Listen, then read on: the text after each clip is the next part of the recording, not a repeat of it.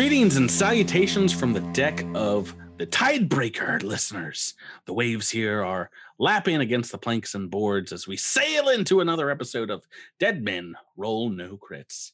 This is your GM, aka the captain around these parts, Patrick, ready to make the crew swab the decks and raise the top sails as we set off for yet another adventure. Joining me tonight are 5 crewmates and players. You know them better as Jabert, Rebecca, Seth, and Tyler. How are you folks doing tonight? Hello. Wait, Patrick, you said 5 players? Let me count them out. Jabert, Rebecca, Seth, and... Oh, that's right, listeners. I did say 5 players as we invite a new player to our table and the podcast. Please welcome in...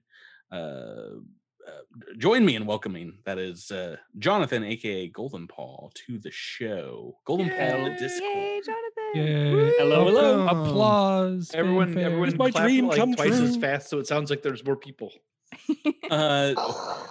You, Jonathan, welcome. I'm happy to announce the first of a few of our Patreon subscribers at the Dragon Master tier that are going to join in on the crew of the Tidebreakers adventures. In no particular order, and in whenever people have time.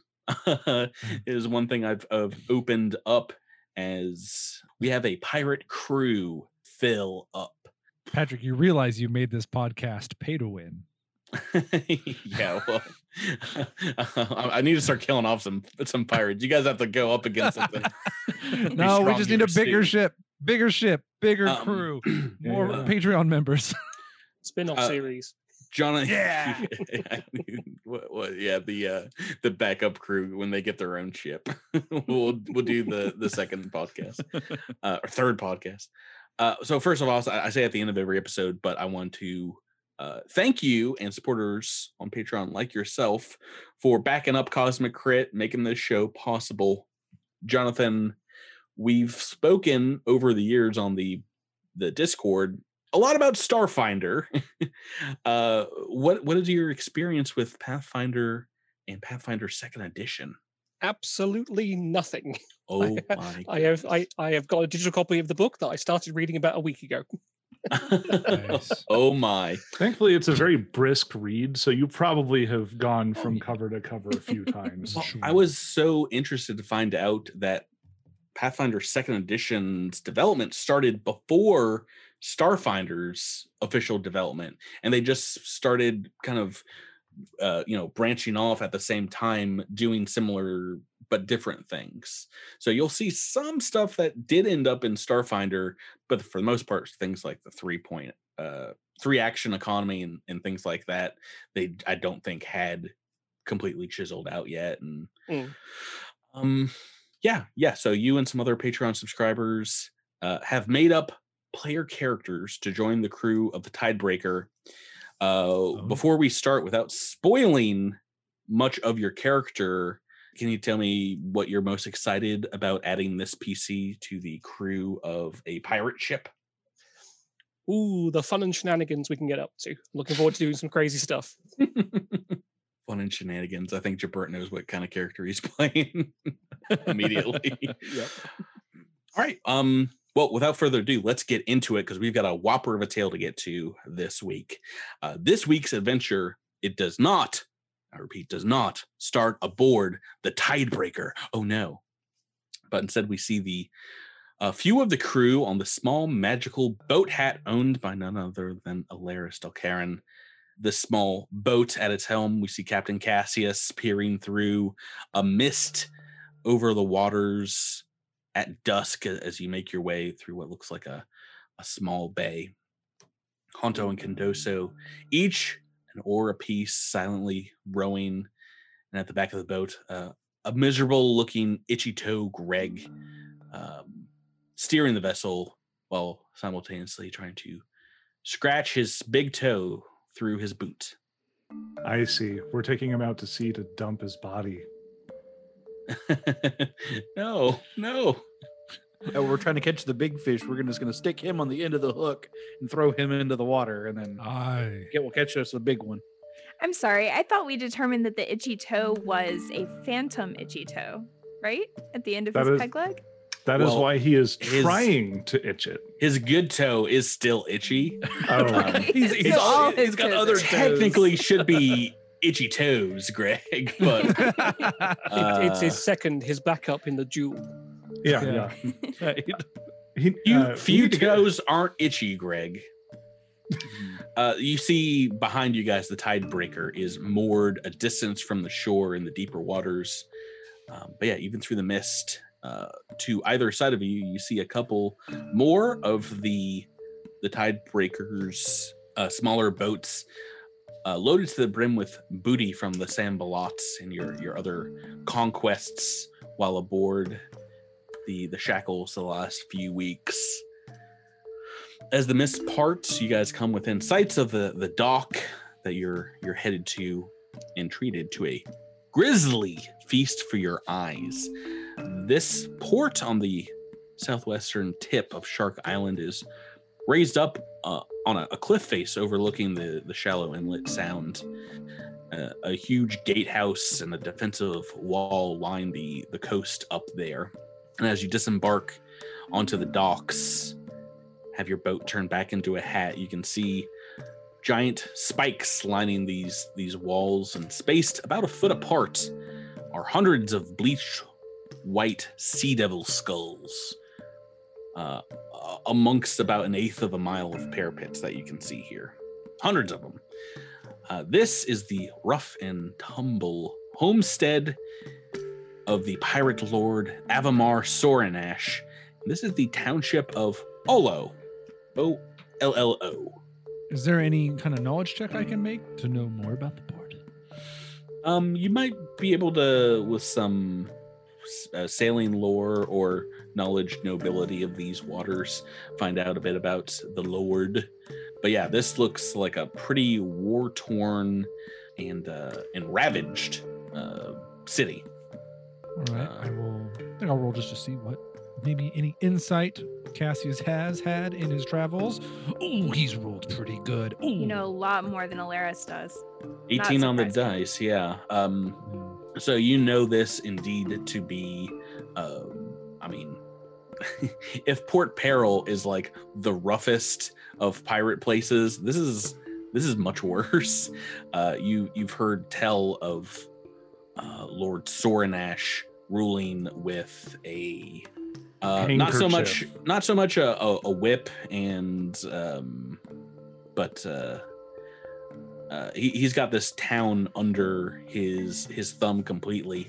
There is there's scuttlebutt, Tyler. Cassius has heard scuttlebutt that the pirate lord allows the Sahuyin tribes to raid the city regularly, and will even open the gates from time to time to let them feast upon some of his own citizens, as this place is right along the Sea Devil coast, where other settlements and cities have completely perished coming under attack of these Sea Devils.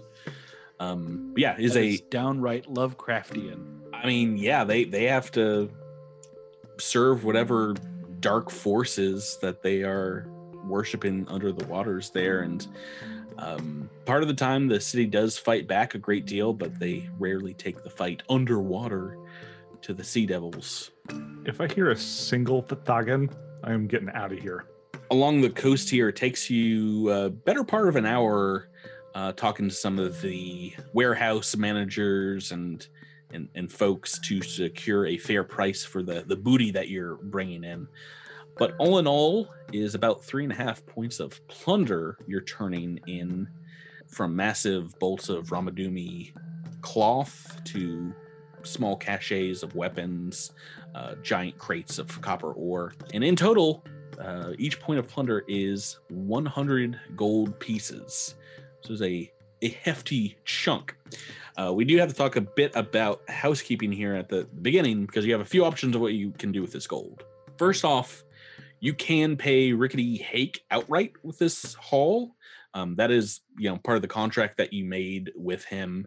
And that's 200 gold coin immediately there. Doing so would leave you with 150, but 1 whole point of plunder at the very least needs to be doled out as shares to the crew. So there's a little bit less than that. The other option is, as per your arrangement, you can submit your books to him and only have him take 1/3 of this haul and kind of put that away for him and send it back as part of a payment plan. So 1/3 of it is about 166 gold, 66 silver, leaving with 233 gold, 33 silver.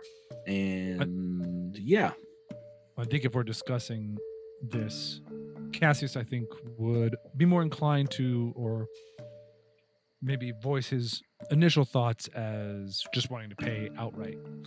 He doesn't necessarily like being tied to something, and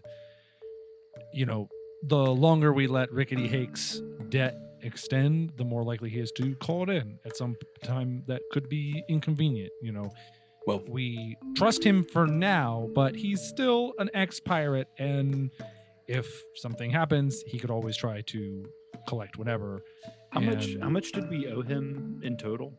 200 gold coins. Yeah.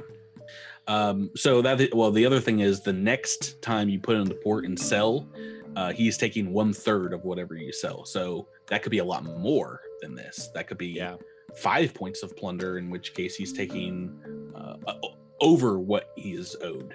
Yeah, compound interest is a heck of a thing. Well, yeah, it's not compound. I mean, you can just sell a single point of plunder, as it comes, to make up the remainder of that 200, which is only 54 gold or something like that. But yeah, Cassius could always just run this past his new clerical cleric. Yeah. What would our new bookkeeper Bartleby say? Bartleby would confirm that it is best to go ahead and get this debt off your books, so that the rest of it is just pure gravy. Because one of the other reasons, I guess one of the other negatives of that is you will have to make straight away going back to Rickety Hake's from here. Oh, we can't send it? Oh. I mean, how would you send that gold? You want to wire 166 gold pieces? Western Union. No. You guys, Western Union. All good. Yeah. It's fine. That's mighty inconvenient, but it's about a week's journey. So, I mean, it's not crazy from Shark Island to over there with good winds. But something to keep in mind is you do have to kind of make this just the first leg of your journey and head back towards the mainland. I mean, we're going to have to go back to pay him at some point anyway, right? It's true. So, I mean, it's just now or later. It doesn't really It's a matter. big haul. All right. So what I'm hearing is indeed pay him off. Yeah. I say let's get rid of our debt as quickly as possible. And we have the means to do it, so I think we should. Yeah. So that means you've got 1.5 points left of plunder. One of that point is being doled out among 40 shares to the crew. There are 32 of you guys on board the ship, last I counted, and an extra 8 shares for the officers, 7 shares for officers, and 1 extra share that you handed out during the pirate games, if memory serves. Yep. Sharga's taken like a majority of. If we have that many shares, how many Sunnies do we have? Someone mute Seth. I'm sorry. Don't worry, I'll take care of it. Oh boy, that was dangerously close to getting cut.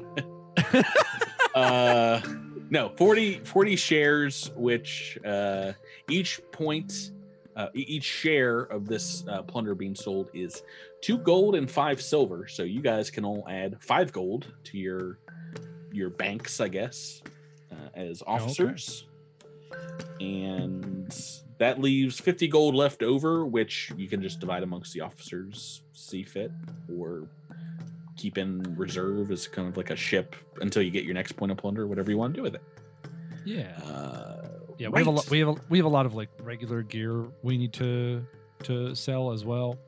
Mm-hmm.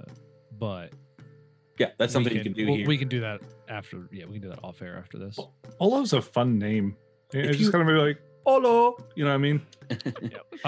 I guess another thing that Cassius would do really quick, maybe while they're talking finances, is just tell everybody what he knows of the port of Olo and just kind of end cap it, with, this is not a port that's going to be as kind to us as others have in the past.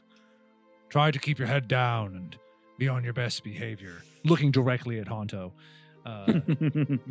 He's like, we're not here to dole out charity or free savior for everybody, every poor folk that we see pass by us. So let's just try to be on our business and get out of this accursed place. Alara's rolled a 2 on her sailing check, so she doesn't have a whole lot to add, but she does add a fun fact that the name of Olo is a palindrome. Take note. Nobody write that down. No one dare. No, that is how it is spelled. I see B's I won. Listening to some of the harbor masters and things, you realize that the pirate lord himself is not here at the island. The last time he was here was maybe a few weeks back when they come in to port. Him and his crew often take long trips into the center of the island. But yeah, as you continue on into the township, climbing up this steep path along the cliffside to the guarded gatehouse, you see guards kind of wearing the pirate lord's colors, black and red. And you see a fairly frightened members of the township as you're passing by. Indeed, villagers will kind of shutter their windows, and those out and about after 6 p.m. here across the other side of the street when they see a large gang of pirates that you guys are walking Yarg. towards the nearest saloon. Yeah, we just walk by and just kind of casually go, Yar. Yar, yar, yar. Tip my cap. Yar, Yar. In the town's center is another grisly visage as you see a number of dead men in cages, some withered to bones, others fairly fresh corpses, with signs hanging beneath them in a simplistic hand that read thieving and murdering. But that is second nature to the huge 30-foot wide cage, a domed kind of structure built in the town square, covered with netting and palm fronds, and inside the cage is dark, but you get the sense as you move closer to it of a huge creature inside, kind of moving about. You get a whiff, a smell of a beast from within that cage, and as you guys are kind of gawking and looking through, a local will come over to you and say, I wouldn't get too close to the cage masters. Lord Sornash and his crew came back from the islands in Teria with that beast a few moons back. It's a great lizard with steel shields running down its back, and a massive tail with teeth on it. Lord Sornash calls it the Thagamizer, he does. Says the next criminal caught stealing gets fed to the beasts. Thank you, Exposition Eddie. Can I make a nature check to try to identify what kind of a crazy animal has shields on its back and spikes on its tail? I'm sure Jabert knows, but does Candoso? That's a great question. Knowledge, animal nature knowledge, DC 23. Ooh, okay, gotta roll. This is higher here. It's a rare creature. Not gonna do it for me. Oh, you've got a 3 on the dice. You have no clue. It is some kind of terrible lizard indeed inside this cage. A I can terrible try. lizard. Some sort of dinosaur. Oh, Rebecca, Maybe. you think you've got some more info? Oh, Donde probably están not, los but we'll thunder see. lizards? Nope. Oh. Nope. I'm rolling 4 on really the low dice. tonight. that Oh, four outta I'm here. liking the start of this week's episode. You guys just bring over your dice rolls from last week. Yeah, you guys aren't sure what it is. You can just kind of peer into the darkness and see what kind of crazy monster this thing is. But yeah, Cassius will say, how long has it been in that cage? Do they feed it? months now. I've seen a few go in and throw out all kinds of scraps and things. I don't like to get close to it myself, lest I become It's the meal. Probably a wise decision, mate. Yeah, continuing on towards the largest bar in town, you've been pointed to start telling tales. Alaris, something catches your eye in one of the windows here. In what looks like a small apothecary shop, you see a flag inside against a chest. A flag you would know anywhere is you see the purple and greens of your Uncle Olivier's ship flag hanging there. No. Mm-hmm. I mean, she would rush over to see what it was connected to. Yeah, it looks like it's just kind of like hanging up against the wall over a table with tons of bottles and jars and things like that. The store is open if you want to go in and strike up a combo. Yeah, absolutely. Everyone else can continue on to the bar, obviously, splitting the party, making this a little easier. Or you can hang out. It's up to you. No, I think Cass would just look at her and goes, because she really wanted to go shopping. Didn't know she was into that kind of thing. Let's go get a pint. Watch? Ichito Greg stays watch too. It's like, we got Gatlin. Can I bring Owlbear? Me and Honto's got Owlbear. No, I think Greg has it handled. Go ahead and continue to the bar. Owlbear's definitely at the bar already, getting the party started. Inside the shop, you see a number of medical curiosities preserved in glass jars, from very large eyeballs to whole human hands and bones of creatures dried out and arrayed scientifically along a wall here. The smells of medicinal herbs and potent reagents sting your nostrils as you walk in and see an older human man wiping down some instruments, and he says, well, hello there, name's Fitch. Welcome to Fitch's Fixes. Pulled tooths, 5 copper, and if you got the gold, I can give you a 24-karat replacement for ye. You recognize, obviously, a perfectly performed Taldan accent. And I've got art for Fitch. Hanelius Fitch. This is what this guy looks like. It almost looks like, it kind of looks like it's his 111th birthday, if you know what I mean. This is an older human man, kind of gray hair, perhaps a little dignified. He's got some mutton chops, but shaved face otherwise, and seems to keep up with it. What can I do you for? It's a pleasure to meet you. I'm new around here, and I noticed this flag. I recognize this flag. How did you come by it? He looks over. He's like, "Oh, that's the flag of one Captain Olivier, or ship's doctor aboard his vessel for a number of years. What seems like, well, ages ago." You were. That's my uncle. He's my uncle. You're kin to Captain Olivier, are you? Why? What's your name? My name is Alaris. Why, well, welcome to Fitch's Fixes.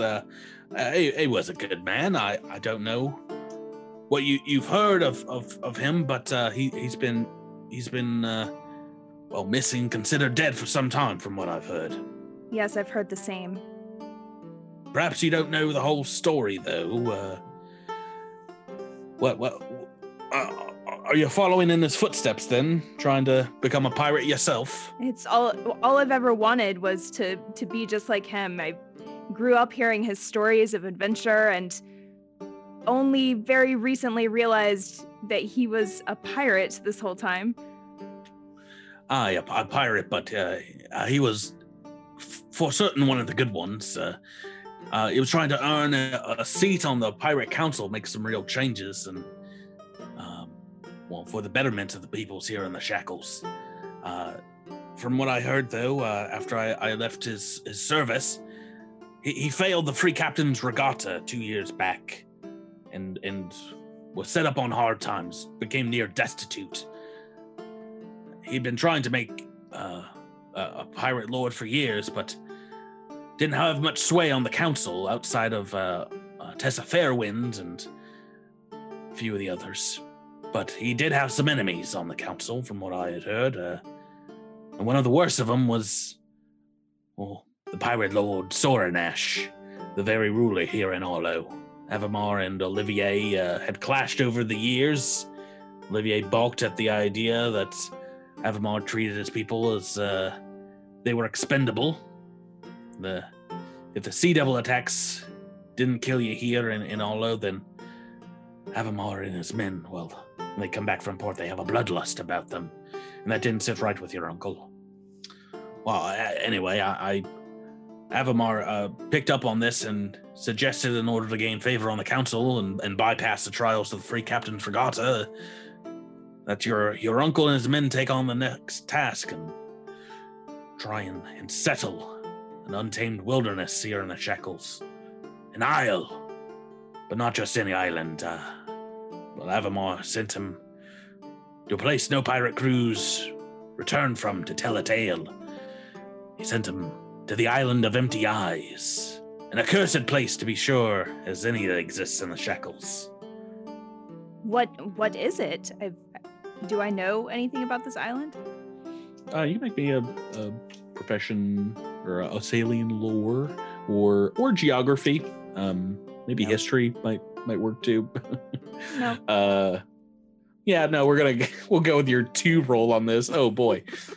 Polaris is clueless today. You know, he'll give you maybe like a few tidbits from what he's heard, but you know, it's a place, you know, there's like a lost colony there that no one's heard from still, and a few different pirates have attempted to get there. It is kind of like on the north side of the Shackles, and has been hinted at is perhaps have had a Shellish base on it at one point, but they say it is haunted by a race of people that used to have an empire here in the islands and have gone extinct. Their ghosts won't let anyone settle the place. And you said it was the island of what eyes? Empty Eyes. Empty Eyes. Like, you know, a hollow skull. Yeah. Anyway, my adventuring days are behind me. I hung up my sailing cap and sailed here in Orlo to try and help people in need. If I can help you and your crew, I will. I brew up potion. I can brew up any potions for you at cost, as any kin of Olivier and your crewmates. Well, they're crewmates of me and the lads that were on his ship. May Pharasma rest his soul. That's greatly appreciated. We definitely could use some alchemical potions and things, given our recent adventures. If you guys have some purchases you can make up to a certain limit, we'll talk about it off air, but feel free to take some half-priced potions purchased from him. How many hot dogs does 5 gold buy? 5. Hot dogs are a commodity in Pathfinder. I did grab on the hot dogs. I'm sorry, I did grab a 10 does get you some information about the island of Empty Eyes. I think I said most of it. Lies on the northern part of the Shackles. No known settlements. Shellish warships have sometimes been scouted in the waters near the island, but that's just, you know, they're coming down from the north, so most any islands on that side of the Shackles have probably had them put in, you know, to get water or things like that. Right. So he'll you know, tell you to, even if the store's closed, feel free to knock and he'll get to brewing for you. And you got Alaris, you can catch up with the rest of the crew as they go to the bar room, the High Tides Tavern. You guys can get to drinking and carousing with about a quarter of your crew who are eager to spend some of their share of gold and get some good food and drink. Perhaps lay with a hunkish Lothario or a busty wench. The rest of the crew can like come over in shifts and what have you, but there's only about 8 of them here. Is that a quarter? No, it's a quarter of 28. 7? Yeah, but we'll say you pick what 7 you want to be here, and they're carousing. Definitely only maybe one other officer, but for the most part, Who do we got? Oh, we can grab Owlbear. Let's Well, grab I already said Owlbear. Owlbear was there. Mahim for sure. I'd like to bring along Conchabar Shortstaff if I can. Ooh, that's a good call. Oh, Sandara. Oh, she's an officer, right? So She's an officer. she I think we just should automatically leave her. here. Someone's got to watch the ship. I can't pull every officer off the ship every time we, Oh, we okay, do something. gotcha. Is Scrimshaw Jack there? Please tell me Scrimshaw Jack, absolutely. I promised we'd take him. I actually think I did promise that we would take him along on the next thing when I rebuked him the last time. You want any of your secondary PCs here as well? Oh, yeah, that's a good idea. I think Kovic would want to go ashore and check it out for sure. I'll pick some random folks to show up. I'd bring Oz along. And we have Ichito. Yep, that's about 7. Great. Sorry, we're hanging out on the map of the shackles here. Wow. But just having a good time. They're already started drinking, and all of them raise a cup as soon as you guys walk into the high tide. And there's more townsfolk that start to pour in as well as sailors and stuff. The bartender here is missing a hand. It's got a scarred up face, and introduces himself as Devilish Pete, who serves you guys up. And as other guards and traders show up here, they start plying you for tales and news and things from other islands. Perhaps maybe a few prospects looking for passage or things like that, including what looks like a dark-toned humanoid skulking in the background. That's you, Jonathan. But before we get to that, as the man of the hour, everyone's looking to Captain Cassius to spin tales of the Tidebreaker, really introduce this ship to the outside world, as it didn't exist a month ago. And Cassius, this is one of the first times that you have sailed a ship into port without the crew revolting or sinking the ship, and this is one of the larger hauls you've ever brought in. That's true. So Cassius is lit. I can just imagine him just like paranoid on the deck as the port approaches, just like looking around like, is something just gonna come out of nowhere and just blow this ship up? Come on. I think you can tell he's maybe was not anymore. He's probably very drunk at this point, but he was kind of on edge. He knew the reputation of the port of Olo. He knew the last time he made port, the ship was in tatters and he was laughed off the dock pretty much. Last time you guys were attacked by a water naka and things didn't almost didn't go. Oh no, I mean like at the very, very beginning. The last time he brought the Cursed Phoenix into port, like his full ship into a big old real port. But yeah, Captain. So that brings. I should mention I accidentally set the boat on fire. It's at the bottom of the harbor now. So that'd be all fixable. Without a ship. Been there many a time. But you do have a large group that kind of gathers around you looking for tales, and this brings us to my augmented system from the adventure path, which is called Infamy and Disrepute. I've augmented it here for 2nd edition, but mostly for the podcast, because the system itself wasn't as exciting. Like I don't know how much you remember about the 1st edition of it, Jabert, but never felt like you got anything really cool.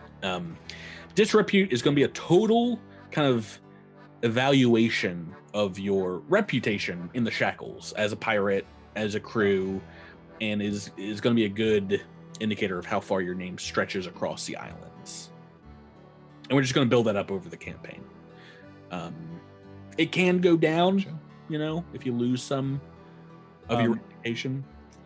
So then would Infamy be sort of an expendable resource in that case? Infamy is indeed basically like tokens you're going to get. You can buy some powers that will empower your ship. Yeah, basically special actions and things like that. But yeah, disrepute is how likely your name is going to strike fear into the hearts of other pirates, and infamy and disrepute is something that you're going to build up, telling tales of your adventures, and doing so using your skills to raise your pirate standing in the shackles for each full day, and that's starting now, and we're going to continue on in the next day. Each full day that you spend in port buying drinks, telling tales, entertaining other sailors, you can make a single infamy check using some kind of chaw skill, deception or intimidate, or a performance like a base check. The other ship officers here can aid using any of these skills. The aid is going to be the same DC as the check. So right now you guys are level 4. It's actually going to be 19, or 14. It's not going to be that hard. No. The DC for this check is 10 plus your average party level. Okay. And for each 5 that you beat this DC, you can gain an additional infamy and disrepute point. You don't really have the capability to do it right now, but you can also you can spend money in the port, infused into the local economy, as you will. Each point of plunder that you want to spend, you can add 5 to this roll. Per month. I like that. Yeah, I like that. And that's like if we're buying gear and stuff like that. No, that's just spending the giving out gold basically to the entire city. Okay. And just spending it on your crew and other people that come to listen to your tales. Yeah, I can see how that would help. You know, it's like, yeah, they rolled into port, they bought up half my stock. I got a gold coin. Yeah. This group of pirates just busted into my room and threw a sack of gold at me and left. They're the best. I have a concussion. Right. So what would you like to roll here to start us off with an infamy roll? So I think as many pirate tales go, Cassius of course likes to elaborate on the truth. Mm-hmm. And so I think he would probably use deception. Not that he is outright lying, but he is certainly expanding the scope of the deeds and feats that were accomplished. Well, you got a also lot because to... it's also my highest skill at a plus 11. Yeah, well, that's perfectly fine. But I mean, you have amazing tales to tell, but you can definitely, that Naga was definitely like 10 feet taller. There were technically 3 manticores on that Ramaduke ship. I think Mahim will back up the claim that Naga was like way big. Oh yeah, it was a big Naga. And what else have you guys done? You've saved. I mean, if you want, you can talk about how you saved the lives of some of Soranash's own men from the Vor's Fang. That's up to you if you want to let that information out. Took on a Chelish witch. Oh yeah. But first, let's. Does anybody want to try and aid here? I can try to aid. It's gonna be DC 14. I'll try. Oh, 14. Hit it exactly with 7 on the dice. Okay, so that's a +1 there, Tyler. What about Ahanto or Kendoso? No. Oh no. If I could assist storytelling by like bench pressing a table with 3 people standing on it, I could help. Yeah, I just talk about like the birds and stuff that I see outside? No, if you want to make a base performance check, just using can they critically fail and make it worse? Well, it depends on your charisma. It's DC 14, so if you roll a 4 or lower, you can critically fail. Yeah, they could do that, I'm pretty sure. Yeah, so I mean, it's up to you. 20% chance, I'm but there's more an than 80% chance okay. that I won't. I'm more than capable of rolling below 4, as last week indicated. Then I am going to give a couple rolls for some of our more silver-tongued officers. Sure. Because like I said, this is going to take place over the next next 24 hours. Sandar Quinn will come in and reinforce some of these tales, as well as Scrimshaw Jack. He's got to be silver tongue. Not an officer, but Rosie Cuswell. I think we'll maybe do some fiddling.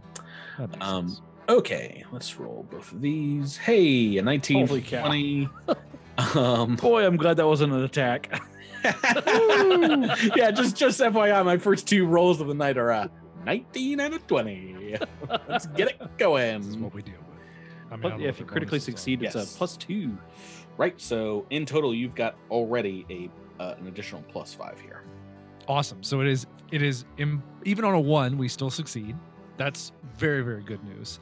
Yeah. But also means that I'm now at a total of +16. So very possible we critically succeed at the check as well. You might not want to shy away from using a hero point. Oh, I'm not going to shy away from using a hero point. Not a terrible place to use them.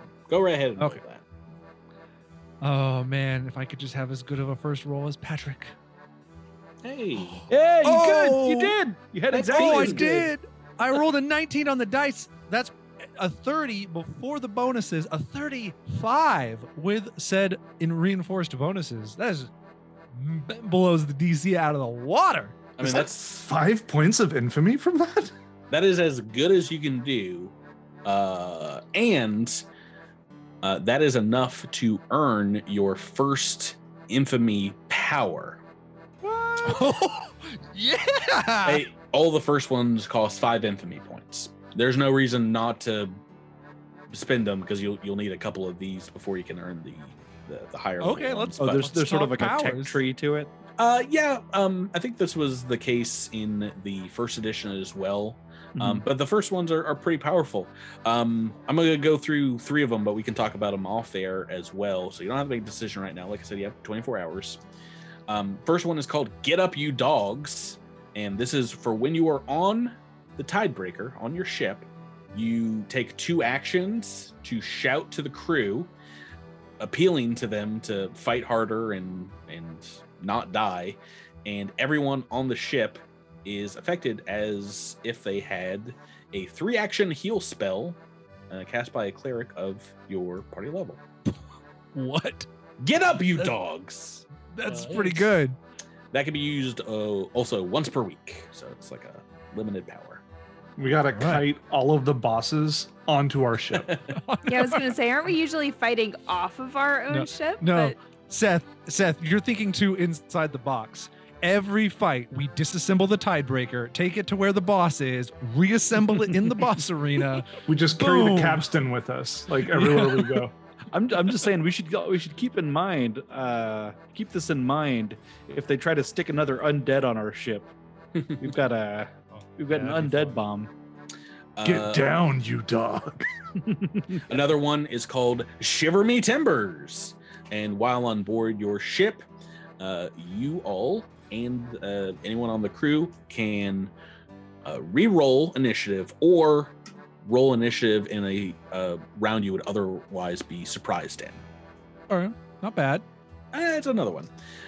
Third one I'll go through 'em. I have made up 6 of these first guys. It's called No Quarter, and it is another power that takes an action, and you order all shipmates to fight without mercy, and any allied creature of equal or lower level within 20 feet gains a +1 bonus to attack and damage rolls until the end of your next turn. Good. That isn't bad either. I like it. And there's no limit on the amount of times you can use that, but I don't think it will stack. You So- can't just, Some things to no quarter. Some things to think about is after you start telling these tales of your adventures. I mean, there are members of Sorinash's ship, because this is also kind of your performance that you've done here. Wishing that they could sail under you, but they've got contracts or are indentured for a certain amount of sailing time here on Shark Island. but you might catch the eye of a unaffiliated sailor who will come up and introduce themselves. Jonathan, welcome finally to the episode. Can you tell us what are we looking at? What do we see as your character sidles up to the party and Captain Cassius? Oh, absolutely. You see a tengu, which is effectively a sort of a crowish bird person. He looks actually suspiciously like a magpie. He's dressed in sort of general leathers and working robes, and has a crossbow over his back, and is carrying a short staff. Well, he has it on his back as well, I suppose, thinking about it. And he's already got a drink in his hand as he approaches Captain Cassius. I've never heard of this race, but it's amazing. Oh, you've never heard of Tengu? Wait till you have. It gets better. So, I mean, a little history about me. And this is before I even started playing Pathfinder with Jabert. We played Dungeons and Dragons 3.5, and I made up a homebrewed world, as most GMs that are over their head do. And I picked out some of my favorite races from all of fantasy worlds, and as like the core races, I mixed it up so it wasn't just elves and dwarves and what have you. And Tengu were one of them because I love Tengu. love bird people. Well, as this Tengu approaches, Cassius, who is deep in his cups, maybe grabs a cup off the table, and he would say, "Ahoy there, curse healer! Here, have a drink." And even though you have a drink, he puts another drink. I don't know. Maybe he balances it on top of your other drink. And Just a wobbling tower. Yeah, exactly. And he goes, Sit. You have heard our tales, and it is only in kind that you share yourselves. You share you share one too, matey." Hello, Captain. I couldn't help but hear your lovely little talks there. Sounds like you've got some impressive stuff out there. I hear that you, how long are you, he sort of looks around shiftily. How long are you planning to stay in port, may I ask? Hey, we be selling off some of our plunder, and I suppose we will resupply and make ourselves merry for some time, and before we head off. But we won't be lollygagging here too soon. For the ocean always calls to us all. Isn't that right, mateys? Yarr. Arr. Arr. Oh, wonderful. I think seeing just how drunk Cassius is, Honto will just kind of slowly sneak away his tankard. As if he couldn't just get another one. He just pulls one out of his coat. He's like, "You want to buy some tankards?" When did you get him this magical item, Patrick? Jeez. No, there's just there's a tankard salesman on every street corner in Olo. It's like their primary export is just says I went to Olo and didn't die, but all I got was this tankard. You see a surviving engraving Gary there, now put to work. Oh, nice. Engraving all the cups. He didn't die.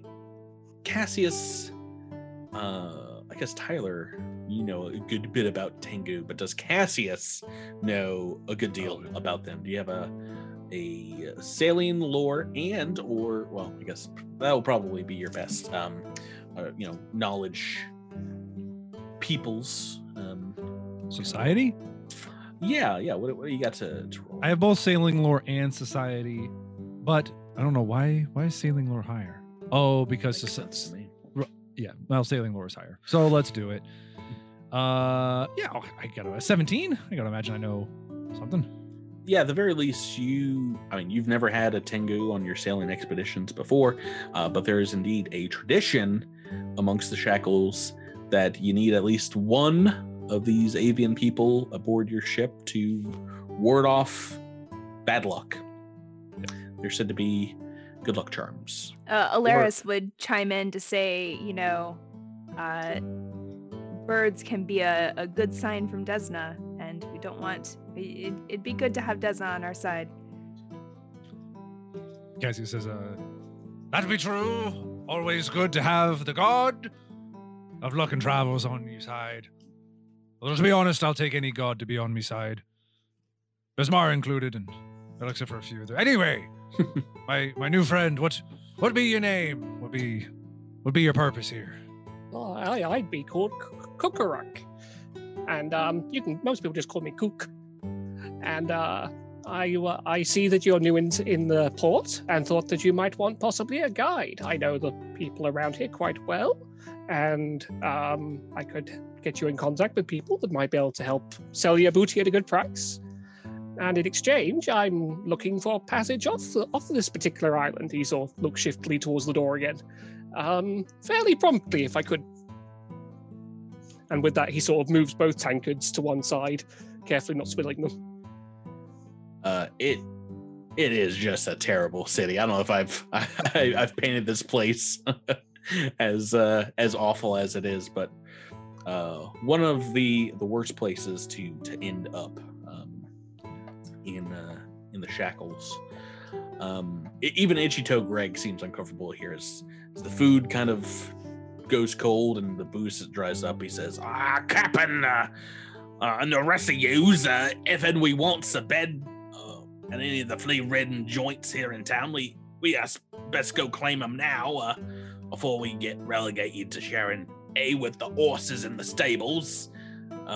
Maybe this bird person here can point us to an inn of good repute. Aye, Ichito will be right. We've got business tomorrow. We best be making our head comfortable on some pile of pillow. Cook, can you show us to a place? Can you show us to a place we can go off to dreams? Of course. I look forward to working with you. He sort of rubs his hands. Aye, are you going to be drinking that? No. Only the best for the good captain. Oh, thank you very much. I'll take this one for the road while we find our place of calling.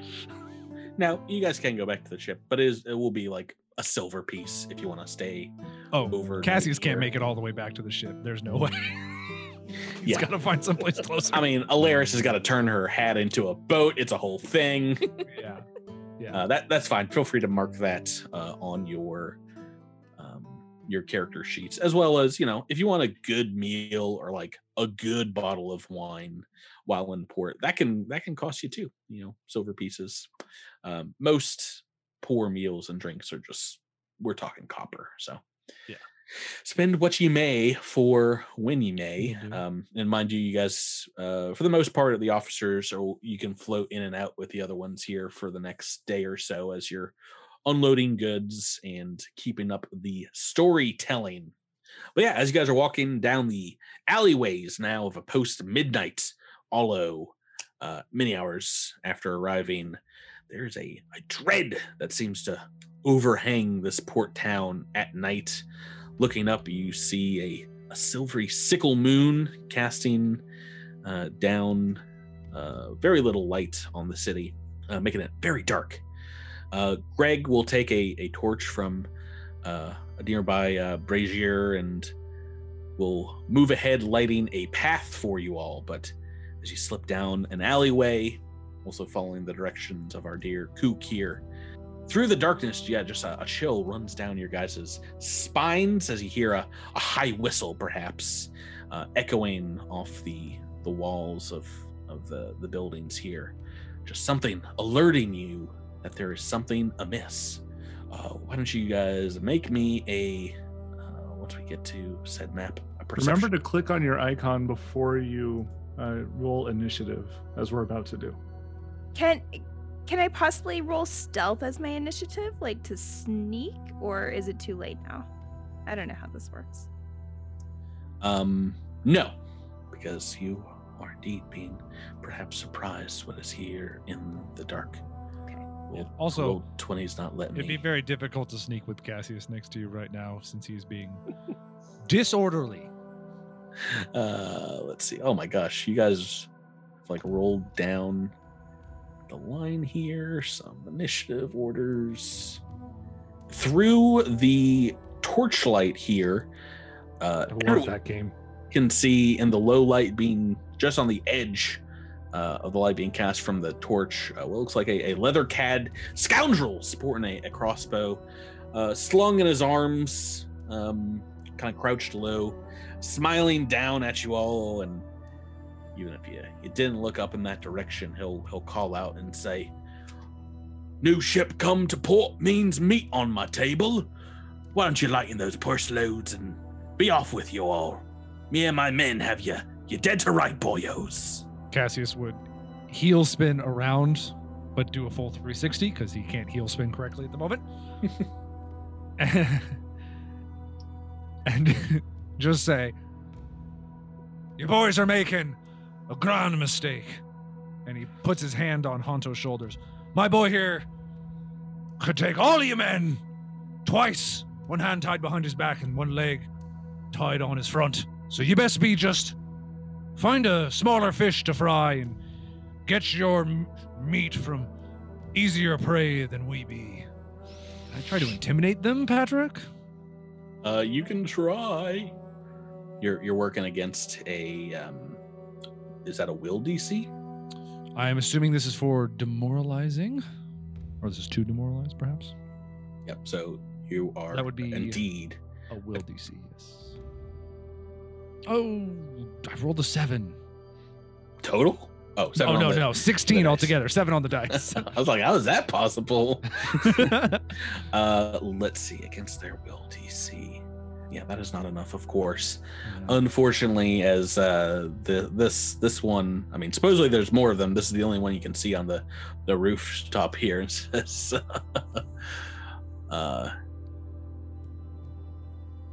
"We're with the Silver Dagger gang. We take what we want here in Hollow. You may not have heard of us, but when we heard that you've come into a bit of gold, we think it would be more than fair if you were resting for a night or two in our city for a bit of a protection cost.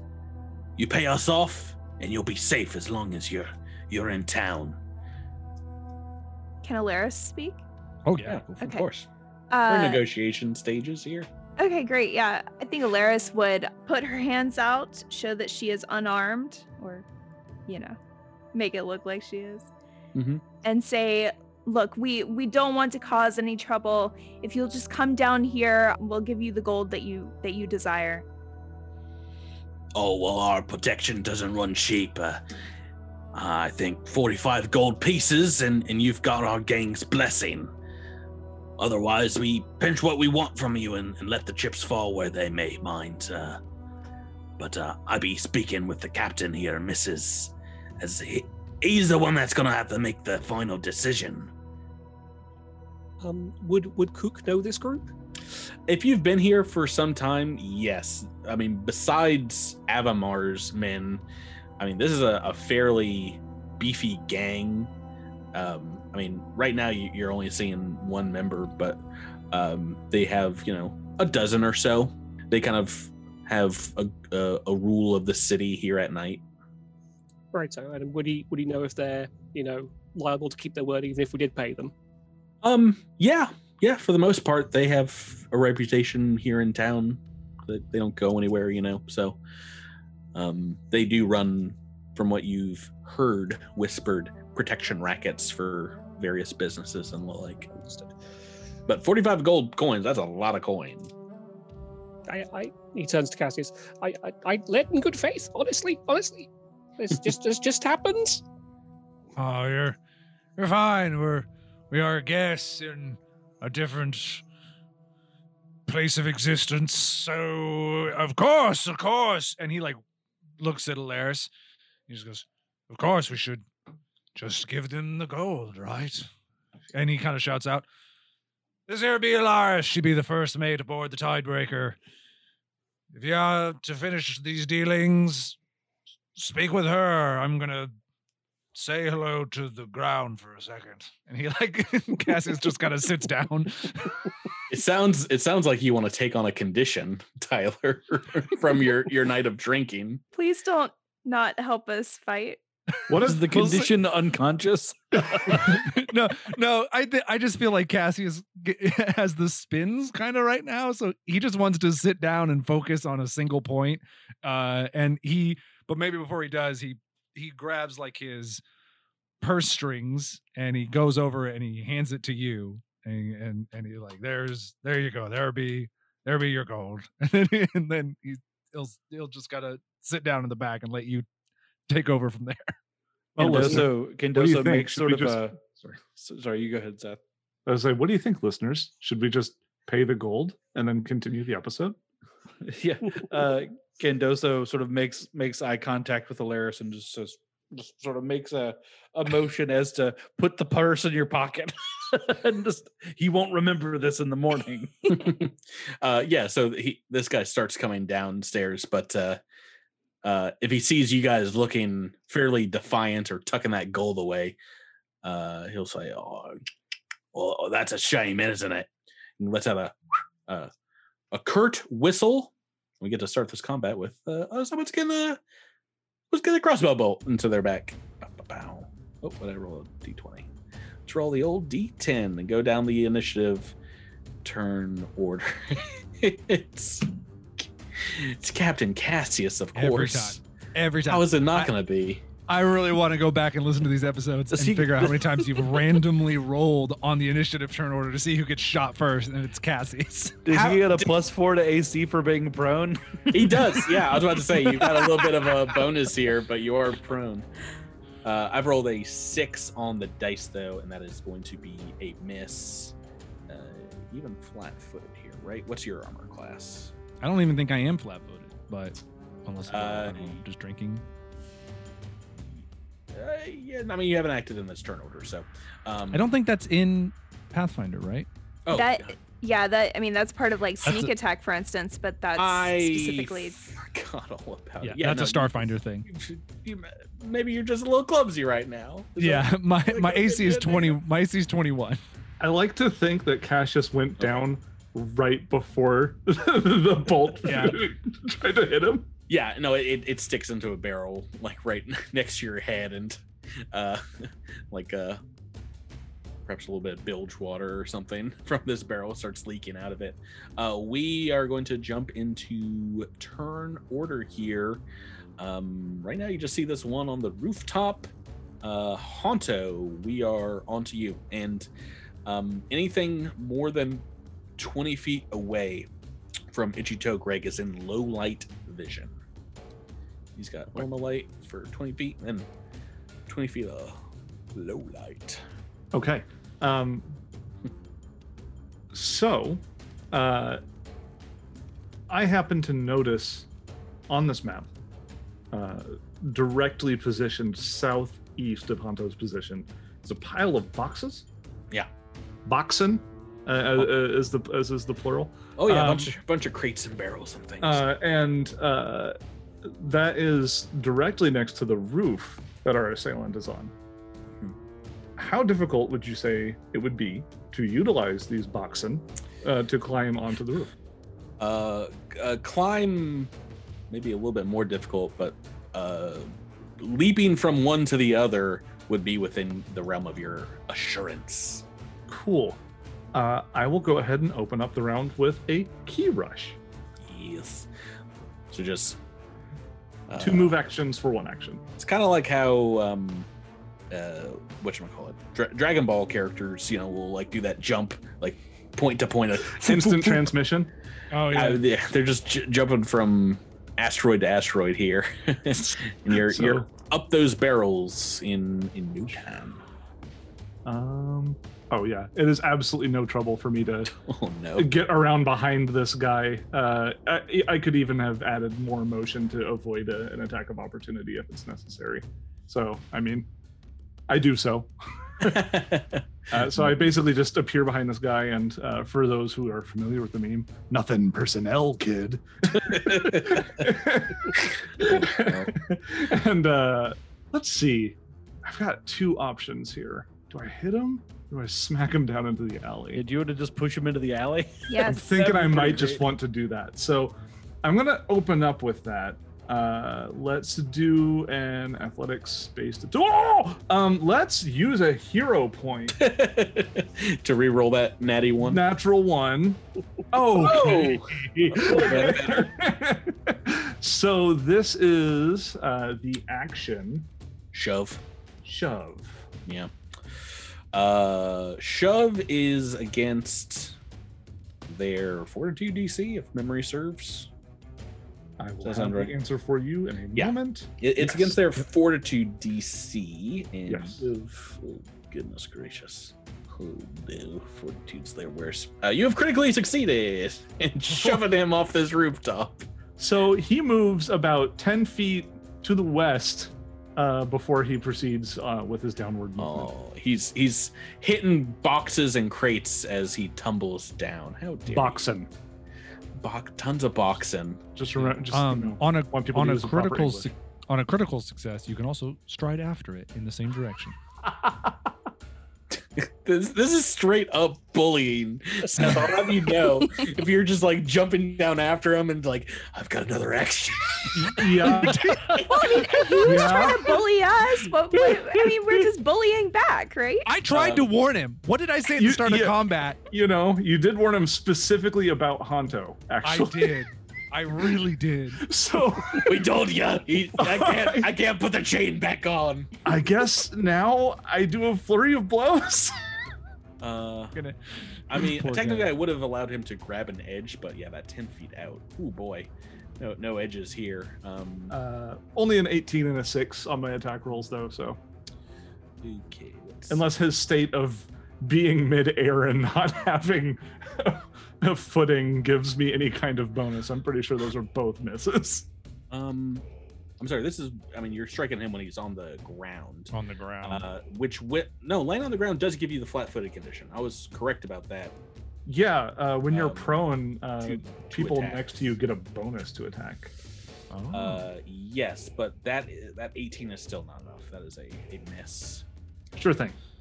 You obliterate the box right next to him. He's like, yeah. The gang leader is very much awake. All right.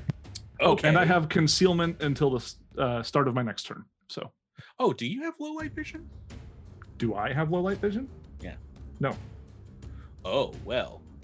In that case, was he? You have to make a flat DC 5 check, or he is not falling off the roof.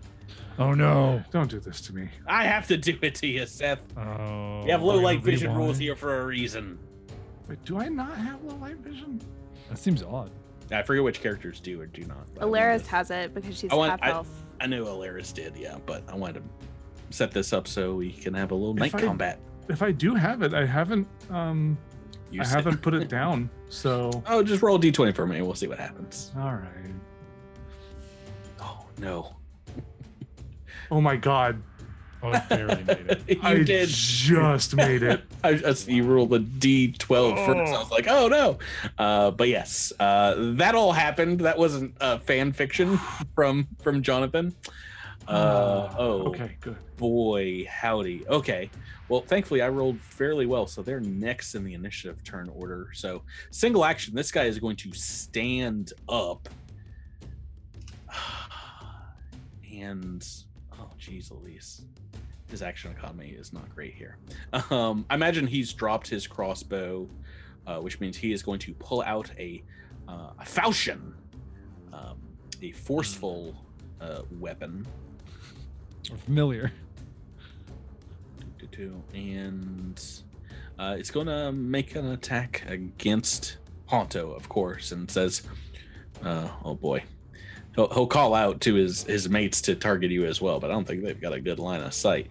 Single attack against Honto here.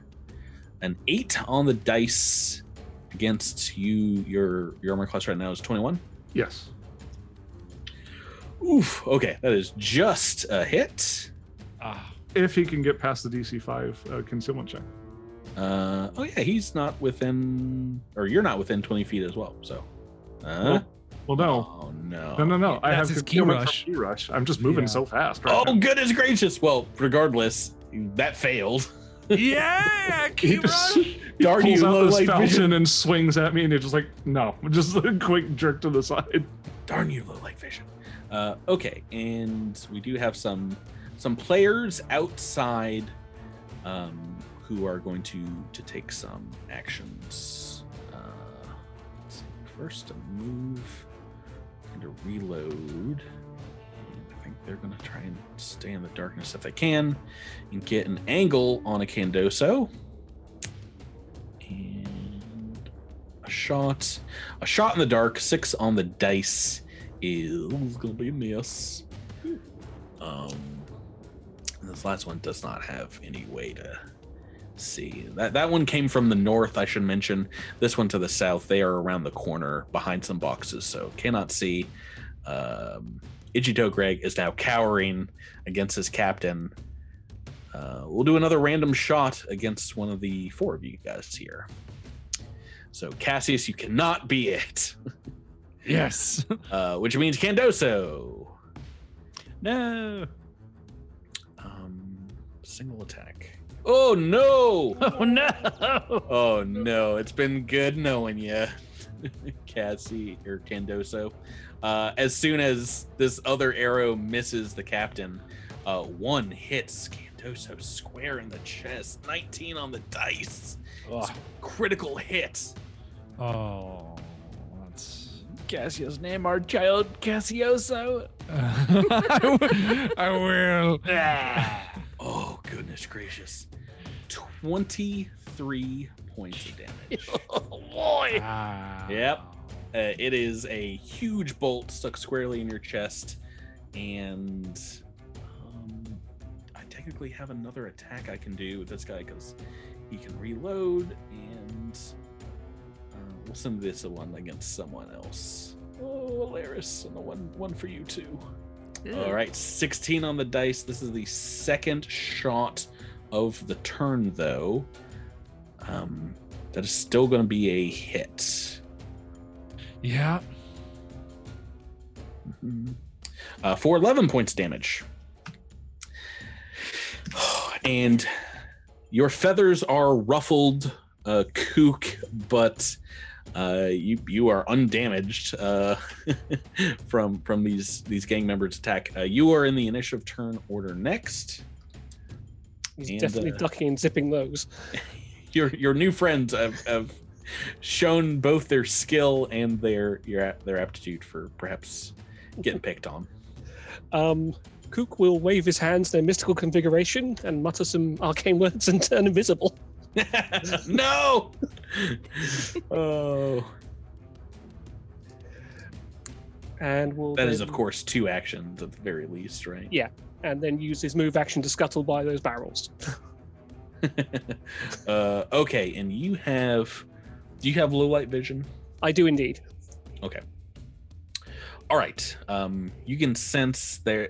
Indeed, you hear perhaps someone panting, the sounds of reloading out here in the darkness somewhere, but you cannot see them as it's the edge of the light. Now, mind you, if you need to, if you guys want to, I guess it's not an action, it'll be a free action. If you want to have Itchy Toe Greg crawl to one of you and bring that torch closer, either direction, feel free to call on him. But for now, everyone else, you saw your new bird friend just disappear. Like as soon as the fight started, he's gone. Cassius, Captain Cassius, I think we'll have to have sobered up with the crossbow bolt by your head. What would you like to do, Tyler? Yeah, maybe the spin's subsiding. So Ichito is huddled next to me, so we're both kind of on the ground together right now. Yeah. Okay. Well, I guess, and I know one bolt came from the south and one came from the north. Mm-hmm.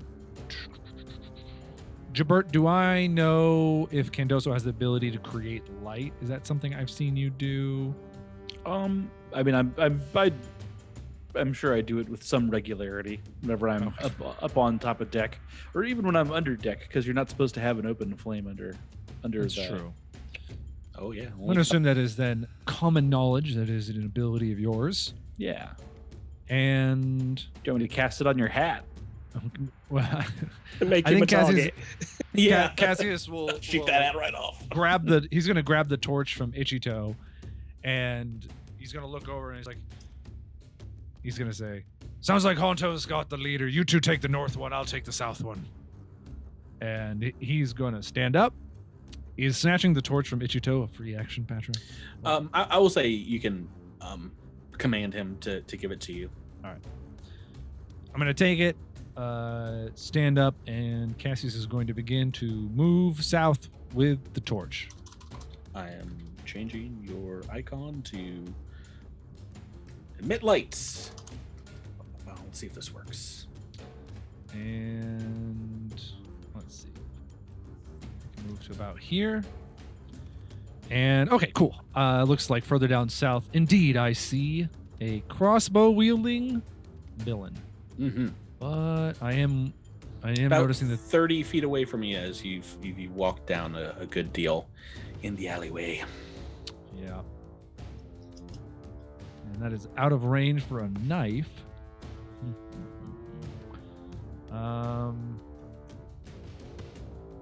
Boy, I'm not going to be able to attack them this turn. That is unfortunate. So I think instead of... Is there something I can take cover behind that is within a move action of me? Yeah, I think that would be an action to take cover. Oh, you're right. And I'm in the middle of the road at the moment. I'm sorry, will 2 actions not get you to him? 2 actions would get me right to them, but I couldn't attack.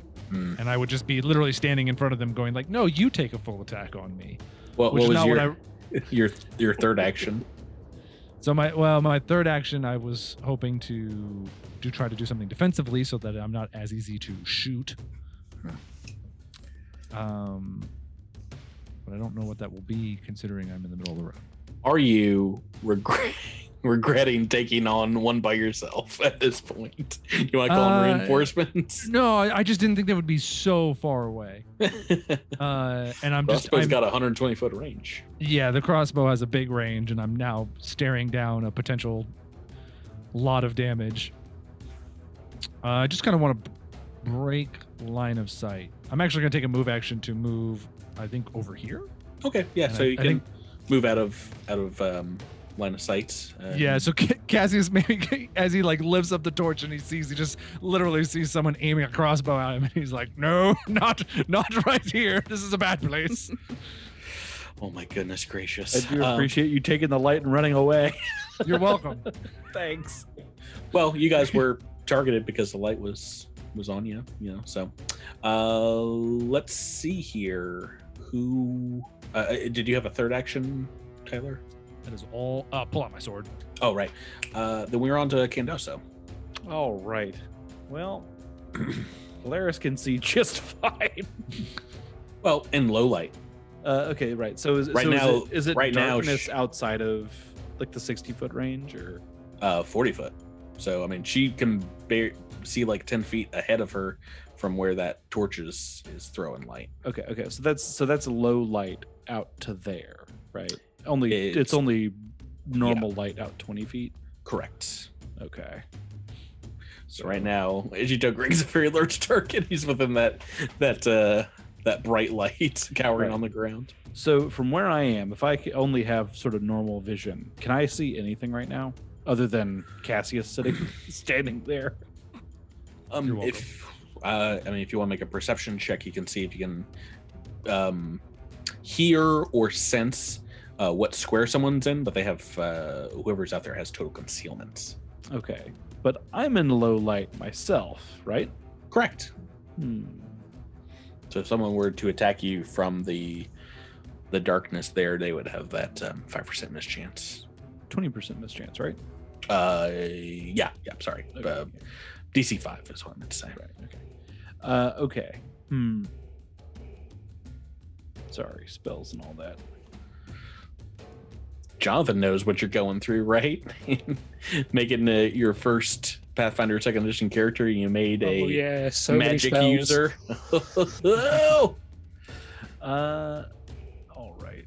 And concealment is the same thing, right? 20% mischance. Is that right? No, total concealment is 50%. So full on darkness, but regular concealment is the 20% mischance. Okay, right. Okay, so then obscuring mist doesn't make any sense right now. It would just make it harder to. Well, I mean, it's the same. ya. It's the same concealment. I don't know if you Yeah. have to make both, but No. yeah. Why don't I just make myself a huge target? I'll cast light, You can cast light on a rock and like toss it, right? and then I have to spend an action picking up a rocket, and then I have to spend an action throwing a rock, and then I don't have enough. Then I'm still holding a rock at the end of my turn that's got light on it. I'll guess what? I'll allow you to pull a coin from your pocket and toss it as one action. Okay. You can cast some that's light on it. That's nepotism. That's you're practicing favoritism, Patrick. I thought the light spell says that. Maybe it does. No, I mean, I guess I want it on me just so I can move Okay. around with it. So I'll cast light on myself. Okay. And I'm gonna make a move action. All right, I'm going to change your character as well. Now, how you give off light 20-foot radius? Oh, so you work the same way as a torch, basically. Right, yeah. Light's just like a torch. All right, I've affected your token as such, and I don't think. Can you see someone on the edge of your vision? You got to move forward. I can just barely see somebody. So I'm gonna move in that direction. Okay. Lighten them up in the bushes. Hey, you there in the bushes? I see Oh you. no! Oh, they're in full light now. Okay, Alaris Delcarin, your very hurt crewmate Candoso has moved north here. Yeah. I'm going to do what I was planning to do and ignore what the captain told me to do because he doesn't seem to know what he's doing right now. Oh no.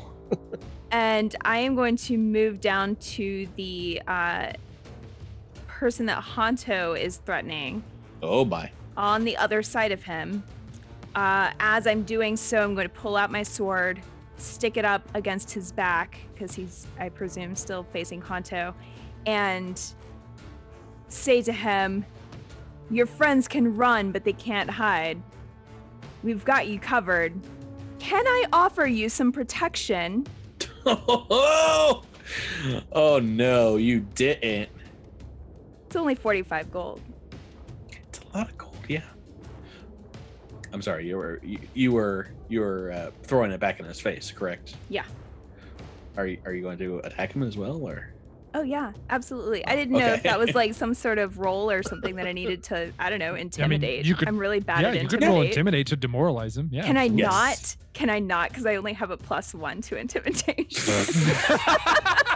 That's fine as well. It could just be a- Deception, maybe? I think there's a few bonuses for the knife in the back.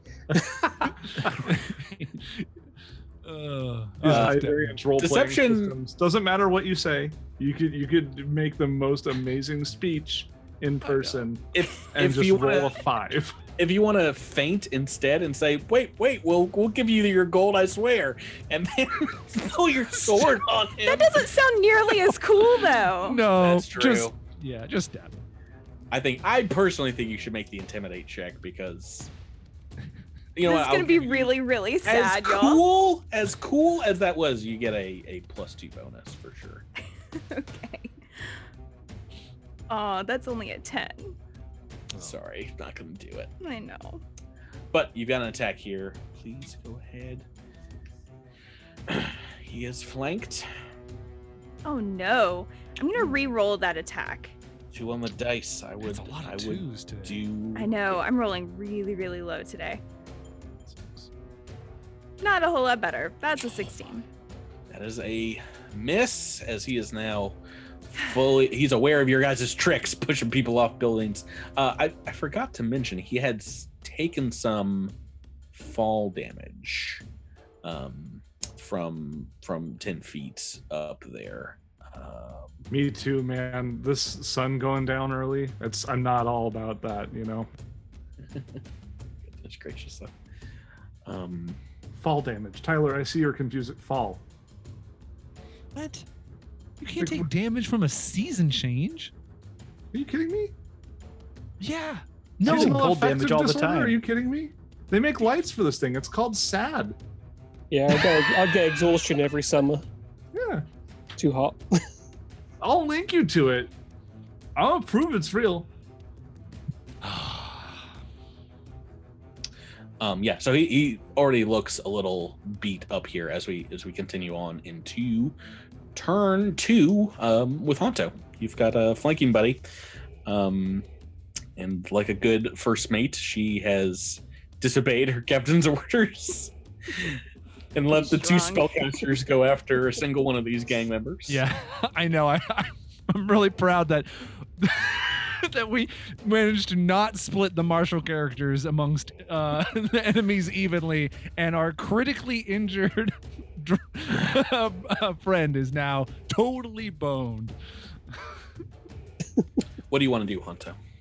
Rebecca, what is it with you and having reptilian flanking buddies in these games? It just seems right? that's like just how weird. it goes. All right, well, I think to start off with, I am going to enter Wolf Stance.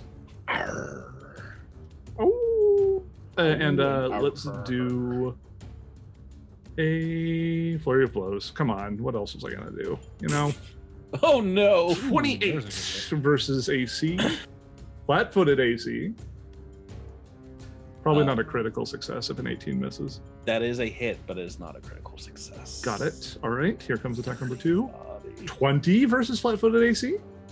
2 hits, though. Oh, boy. Okay, so that is nice. 23 piercing damage from these strikes. Oh, my goodness. And you said, if I remember correctly, that Fortitude is their worst save. I remember you making like an offhanded comment about that. He did let that slip. He did let that slip It's just a not little great. bit. It's not amazing. These look to be more dexterous folks, more cat-like as opposed to wolf-like. I'm going to go ahead and attempt to grapple him with assurance, which means it's an 18. Does that meet or beat his fortitude DC? That is a miss. Really? Yes. It's very close. It's ridiculously close for insurance, but that will not do. You have a third action? That would have been my third action. Oh, because you entered Wolfness. Okay. Yeah. We're going to go on to their turn. This guy is, between you, Honto, and Alaris, very hurt. And he doesn't like that you have palm healed Strike and elbowed and need him. What for good? You sure you don't want to rethink that offer? Oof. I can give you protection, only 45 gold. Hey, I'll give you a discount, only 40 gold. Actually, he'll wait to respond to that to see how his teammates do, because first up, this one is gotta try and you got a big threat and a magic user barreling towards her. Candoso. There's a big grown man with a huge gaping chest wound running towards her. Who's now magically lit up, is making a target of himself. She's going to spend an action steadying her shot, studying you, and try to put another arrow right there in your chest. Candoso with a bolt sticking out of him, blood pouring out, breathing all haggard and limping towards her. With that bolt sticking out of him, it looks like a birdhouse. He's coming right for us. Help me, I've been shot. Okay. It is just a 10 on the attack dice. That is going to be a hit, though. And Oh boy. some extra damage coming your way. 11 points Not good. of damage as another bolt finds perhaps your leg this time, central artery, and you're also taking a little bit of extra precision damage as she's trained that shot. But her third action has to be reloading. But you are pretty sure next turn she's going to be able to get off perhaps a couple shots. Is Candoso going to be our second torch now? So is that so that was an extra 4 points of precision? Oh no, I'm sorry. It was 11 points total. Okay, 11 total. I rolled fairly low on the. I rolled a D10 and a D8 and rolled low. The other actor down here is going to pull a falchion as well and move forward to Captain Cassius. That's perfect. Waste all those actions. Yeah, I love it. Couple actions, and is going to make a strike as well with that sword. 19 on the dice. Critical hits, Patrick. Yeah. I mean, this is so Part good. two. I'm great at this game. I've rolled so many natural 19s tonight, you guys. So many. Patrick is about to win Pathfinder, you guys. We have to stop him. So low. 21 points of damage on a crit. Just 21. Just and that is after seeing. Hey, your crit can legally drink now, Patrick. You butthole. After seeing his two teammates do damage to two of your crew, unfortunately, he's not taking the deal, Alaris, and is going to try the gang leader here. He's going to study Honto up and down, make a couple attacks against him. And this is in low light, right? Yeah, so he will have to make these low light checks. I'm going to do the checks first. So these are, I just can't roll 1, 2, 3, or a 4 for both of these. Okay, well, the first one is a failure. I've rolled the 4 on a d20. I hate light. Why did I set this fight up at midnight? I hate it so much. So his second attack, his first attack just hits the wall right behind you. Let's see if he can get the second one off. A 10 on the dice is not going to be enough against Honto, who's too fast for him. Kukkaruk, we are back to you. You are invisible. And unless you're communicating as such, they might have think you just disappeared. A figment of their imagination. What would you like to do? He will, while still invisible, will wave his hands once again and mutter under his breath, and will cast Illusionary Creature. What? Oh no! What is this? And will basically make it as if he summoned a rock golem style thing in front of the pirate lady to the top to the north. So it just sort of rears up and goes grrr at her. Oh boy. Illusionary Creature, is that the name of the spell? That's the name of the spell. Is this one she will have to interact with in order to disbelieve? I'm just double checking it now. I can speak through it, which is pretty cool. So yeah, I'll be doing the pretend grrr a bit. I believe they have to specifically interact with it to try and disbelieve. My goodness gracious. I don't have a token for it, unfortunately, but... Candoso, do you have that spell? No, that is Arcane and Occult. Man, this guy is just way cooler already. All right. Cooler than all of us. I know he also doesn't have a big bolt sticking out of his chest. He's that way does cooler. Help. That does help with the prestige. I know. He looks so much more competent than me. Oh boy, I got egg all over my face and blood all over my pants. So that's going to try and distract her, basically. Right, and it can be a large creature. Yeah. Let me. Honestly, that probably surprises the heck out of Candoso too. Oh yeah, I just blast it. Ah! Get out of here! We're bringing in some art from the web. Here's a large statue head for the illusory creature. Hey, your illusory rock golem has a really nice haircut. He does. I worked hard. And then for my other action, for my last action point, I will draw my crossbow. Dokily. Cassius, we are back to you.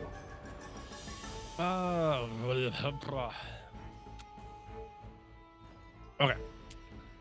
Here's what we're gonna do. How many actions would it be to snuff out the torch? I think just a single.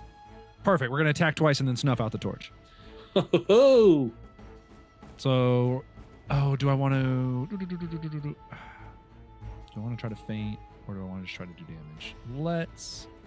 Yeah. Actually, they do look dexterous. I probably won't be able to tumble through them. Let's insult them. Let's try to do a diplomacy. We'll try to do a bon mot here against your will DC. I don't know if your will DC is very good. Is 20 enough to insult you? That is not enough. I'm sorry. All right. Well, then we'll just do a single attack. Boy, would love to have panache during a fight. Does a 22 hit you? That is a hit, though. All right. 11 points of damage. Okay. And one of the few points of light here in this alleyway you want to turn on? I'm snuffing it out. Yeah, we're going to snuff it out. Okay. I guess I'll just keep editing your guys' tokens every time you want to change things up. Boom, we're in darkness on the south side of the alleyway.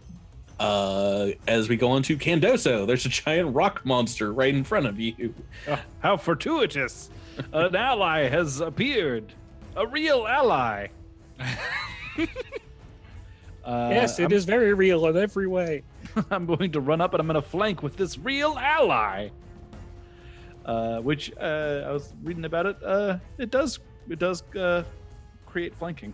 Yeah, it can make attacks and make itself seem like it's real.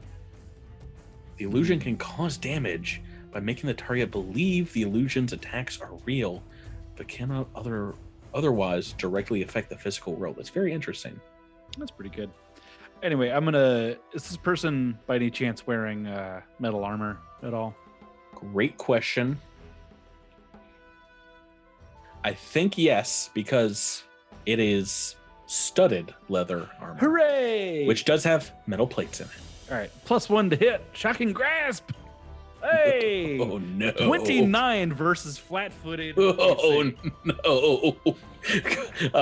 Critical hit. Yes! Whoa! Shocking grasp came through. You needed the flanking. You needed that the plus leather with metal plates bonus. Wow. Critical hit on the shocking 37.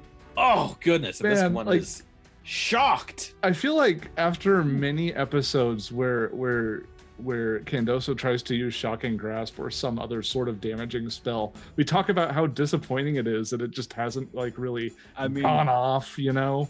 Yeah, I mean it's got about a 10% chance of being really rad. Yes, I mean you rolled an 18 on the dice there. Good job. Yeah. Ouch. That one. Also that guy has taken 1d4 persistent electricity. Oh goodness, on their turn. Actually, it might be 1d4 plus 1. Now that I think about it. All right, I'll you confirm that. But yeah, on their turn. moving forward plunges the southern part of the alleyway into darkness as we go on to Alaris. Delcarin. Pretty sure this guy's still in front of you, but now has total concealment. All right, she is in the darkness, going to whisper menacingly.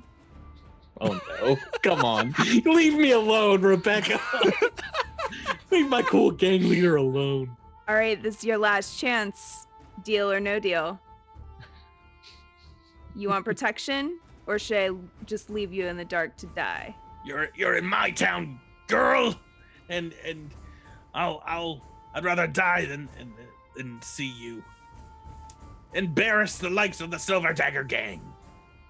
All right.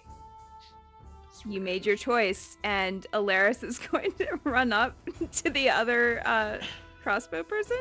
Oh, okay. I didn't see that coming. You made your choice. Bye. All right, is that 2 actions movement? Or? Her intimidation skill is really, really low. Need I remind you? I swear we'll get you. All right. It was very Kaz of you. Moving up to this one and making an attack? Yeah, I'm making an attack. Oh, no. Oh, that's a critical hit! Critical hit. Oh, on this Oh, wonderful. female gang member here, another critical. She is very unlucky. Yes, she is. That's going to be 27 damage. Oh, you cut her down to size.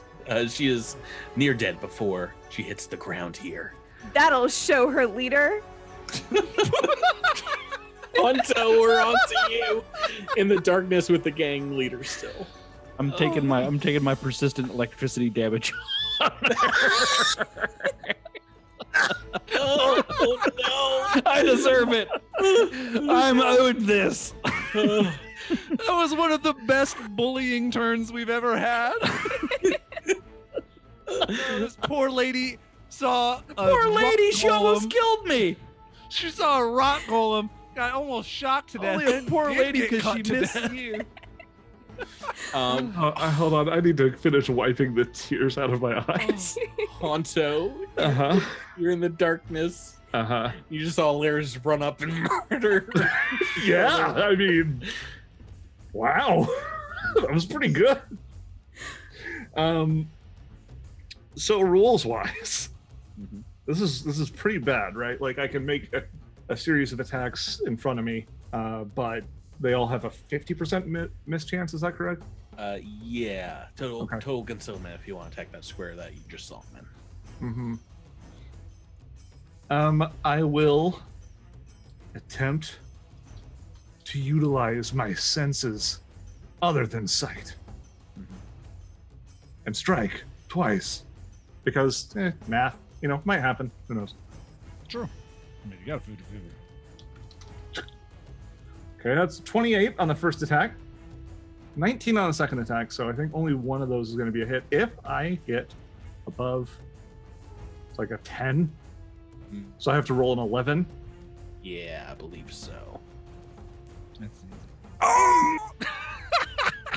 Wrong die roll game. Hey, natural 20. It's a success. Yeah. How much damage are we doing here? That's a 16 piercing damage, unless that 19 hits miraculously somehow. Unfortunately, no. Didn't think so. But yeah, through the darkness, you're striking out at him, and you hear oof. Well, if he can't see the attack, does he get any are they flat-footed to that attack, or just trying to find a bonus for you there, Honto? I appreciate it. But I don't want to take a negative, so I don't. No, he doesn't get a bonus. Not that I know of. What do you want to do for your next action? Chances of landing a third attack or more are pretty awful.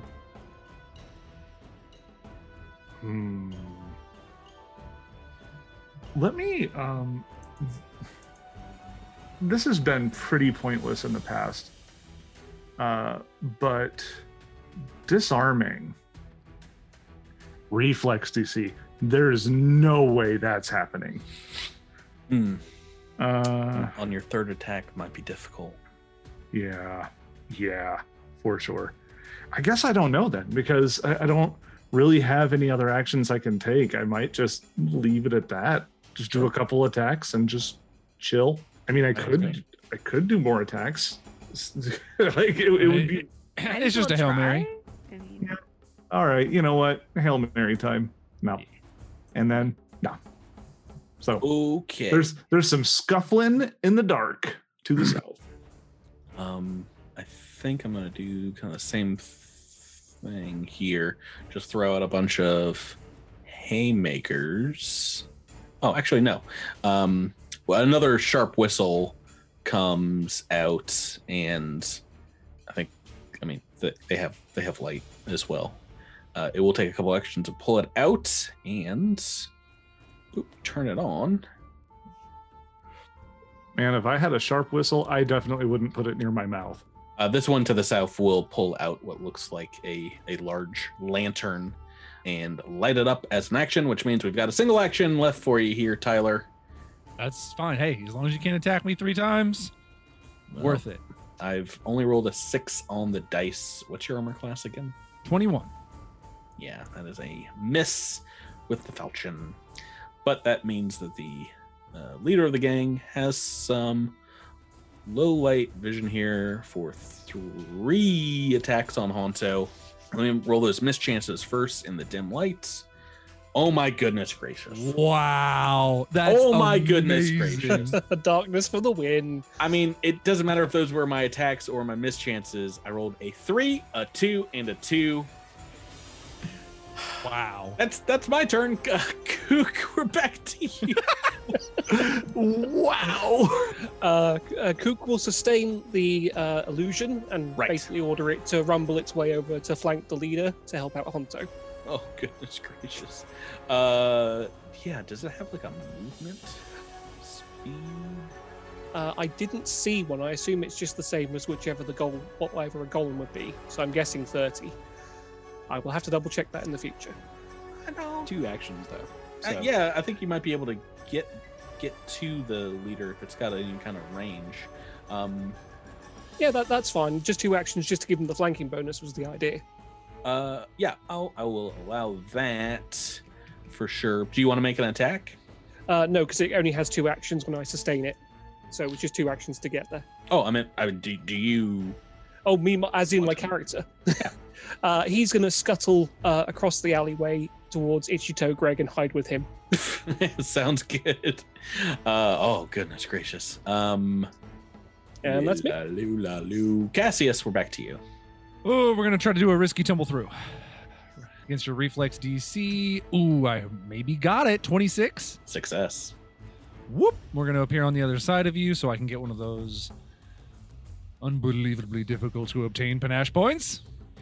And we're going to... I should be closing down here. So let's make a Tidal Cutlass attack. Let's make the first one and see where we are. I've rolled a 14 on the dice for a 24. I think that is a hit. For 10 points of damage. Yes, very much a hit. Okay, another 10 or so on them.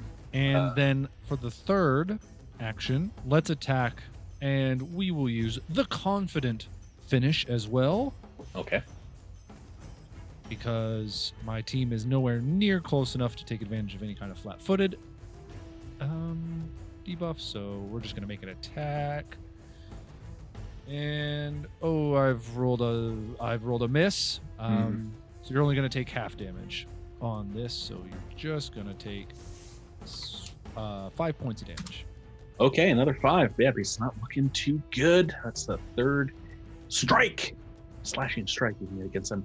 Candoso, you've just, you and Alaris have double teamed this gang member up here, fricasseed with electricity and slashed down to size. What would you like to do, Bert? I'm going to first I'm going to make a move action. I'm going to step forward, try to get a little more light up in the situation here. Mm-hmm.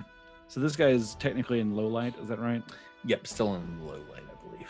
Okay. I might go ahead and I'm going to cast a level 1 spell, Gust of Wind. That guy can make the fellow that is fighting the captain can make a Fortitude save. DC is 20. Oh no!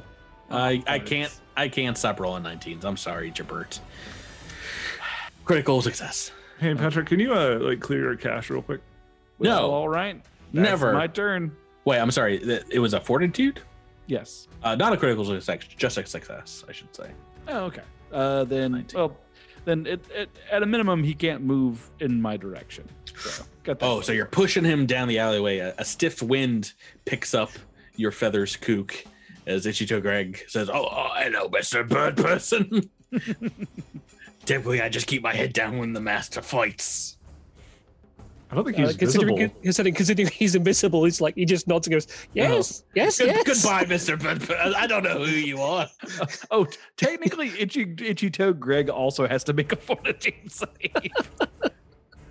Oh boy, here comes. That's a failure. 7 on the dice. Is he tumbling down the street?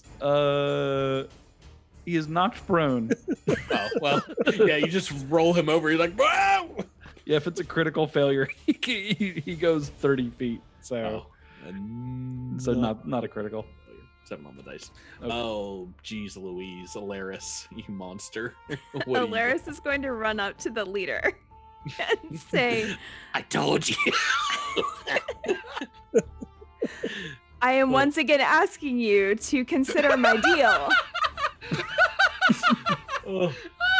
This man is gonna die with 0 dignity. Wow, I didn't realize Alaris was wearing some nice hand-woven mittens. Yes, she is. Oh, All right. goodness gracious. I am going to take a strike. Actually, I am not flanking right now. Can I attempt to feint? Do you have enough action economy to move and do that? Oh, no, because I had to move twice. Right. She'll just take her curved blade against him. Yeah, he's looking pretty darn weak. That's only a 14. 3 on the die. It's going to be a miss. Bounces right off that studded leather armor. So we are back to Honto, top of the turn order, turn 4. I just want to say, this is all part of Alaris's game. She's just playing with them. It's like a cat and mouse thing. She's missing on wanted purpose. to miss. Whole sense of security. Absolutely. I think this is going to go down as one of the funniest episodes of the show. It's just... Honto, please take this gang member out. Yeah, it's getting late, man. All right, you hear that? Roll 20. Cooperate with me here. Cooperate, dice roll. Yeah, let's do it. Ugh, no, it's my best chance, and... First one's a miss. Oh, a 2 on the dice is also a miss. It's the worst. It's the worst. You still got a chance to your third attack, right? I got 4 attacks I can do, yeah. Keep on rolling. Oh, No. Oh, does 19 hit with flanking? Rolling. It does. Oh. Oh, light. I do need to make a check. Oh, good point. I believe I am in low light, yes. No! Oh, no! Oh! Welcome to the crap club. Well, I roll them before my attack roll, so I'm not utterly devastated. Oh, goodness gracious. Well, good news and bad news. Good news is this light source disappears, Captain Cassius, as this guy runs well off the map. The one fighting you, as he sees teammate dead and a giant stone golem fighting now on your guys' team.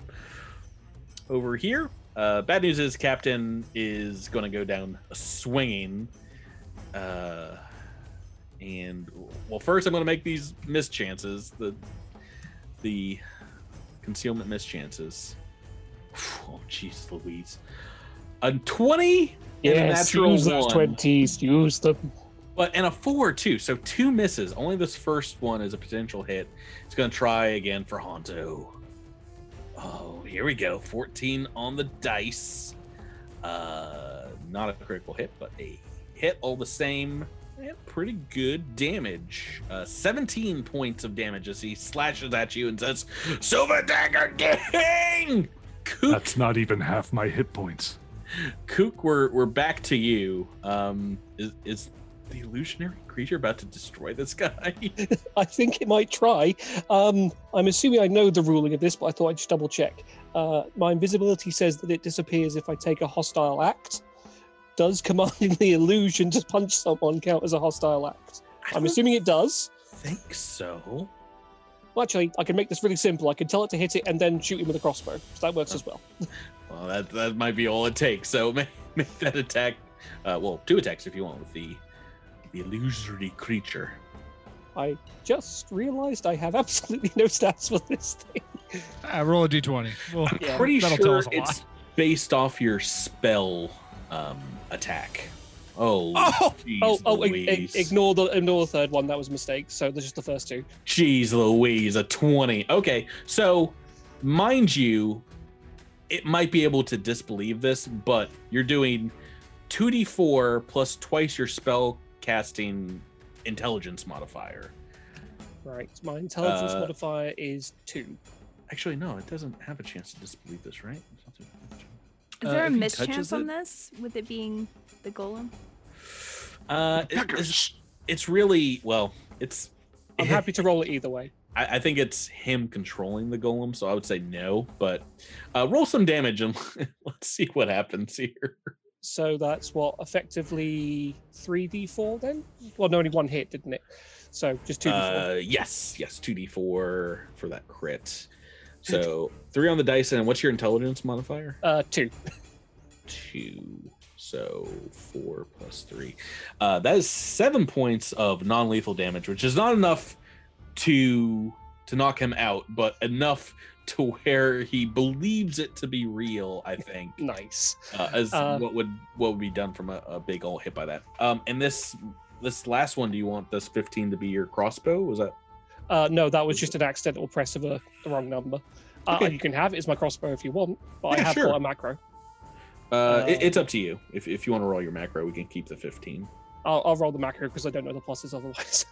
Oh, good thing we did. All right, so is it only 1 point of damage though? Yeah, it's not very hitty. It's okay because that means Captain Cassius gets the last laugh here, perhaps. This guy is nearly dead. We're gonna hop up on these boxes, and I'm gonna try to sword him in the head with my high ground advantage. And flanking with Alaris. He's been pushed off a rooftop, beaten, slashed, shot. Now he's just like a single point of.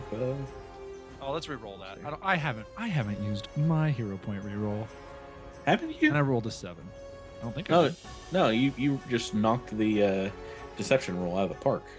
Yeah, first thing. So let's try that again. All right. Oh, Tyler, no. Natural 1. Captain Cassius not going to do it for us. All right. Well, that was a move action to get there. And 1, I guess I can make a second Hail Mary attack. The redemption arc. Oh, no. Oh, this is a terrible example for the invisible Kukkaruk. He's a drunk man at the moment. So you guys have this gang leader surrounded. Candoso, please take him out. I'll do what I can.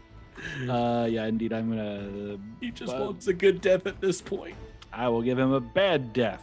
No. Blow raspberries into his tum-tum. Just. Oh no! Pink belly, pink belly, pink belly.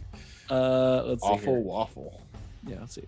I was 35 feet away from him before, so do need to move forward unless. All right, lighten up this alleyway. You see a bloodied, beaten, and very off target apparently tonight gang leader. Yeah. I'm gonna produce flame. Okay. So you get a reflex. It's just an attack roll. Oh, which is good because I'm gonna re-roll that. Good, because you rolled a 4. I rolled a 4 on the die. That's not what you want to see. We're going all in to take out this one guy. Oh boy, get some damage. That 10, 20 is versus AC. Oh, that's a miss. It's just a miss. Alaris, we're back to you. Oh, no. Unbelievable. Oh no. You're flanking. Alaris is flanking. Please, just let him die. I tried to give you a chance. Wait, do I even know this guy's name? I don't even care what his name is. Curveblade. That's 22. My name's Denny the dog catcher, and I'm dying. Oh. It does 18 damage. Oh yeah, he had like 3 hit points. So with a slash, you've taken him down, taken him out. As you guys can lick your wounds, your critical hits, and set off for bed. I imagine Kukkaruk comes back to the realm of the visible as this illusory stone creature is dispelled. I apologize. Sorry. I did warn you that there were some nasty people about. Luke, you missed it. You missed it. There was this rock thing here. You missed the whole fight. Oh, I know. I am cowardly. I am sorry. We'll get him next time. Cassius might even say, Cook, they said they were the Silver Dagger Gang. Is that a group you're familiar with, seeing as you're our resident Arlo person of knowledge? Yes. Very, very nasty people, as you can see. Kook definitely knows that taking out a couple of them will give you some more bonus points of infamy here in Olo. Not enough to buy another power, but boost your total up to 6 infamy for the port here. That's good. But despite the shenanigans, has this crew indeed impressed you enough that you're willing to throw your lot in with them, Jonathan? Well, definitely. The alternative is he's already in hot water with a lot of people here already. So, right. Yeah, sure. Sign him up. Who do you think you would want to work under directly, as these are all kind of officers on the ship? Ooh, now that's a hard choice. They all have their own pluses and minuses. Got the first mate, Alarists. You've got your master at arms, Honto, quartermaster Candoso. G-Toad Greg isn't an officer, is he? Last time I checked. No, definitely not.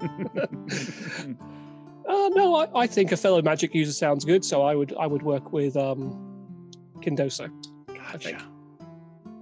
Right, so joining up with them, you guys can trundle off to bed here. And of course, not too long before you finish up your business in the port, not many morning sunrises over Shark Island before you guys are back on your own ship, back on the Tide Breaker, making waves, perhaps back towards Rickety Hakes to pay off the ship.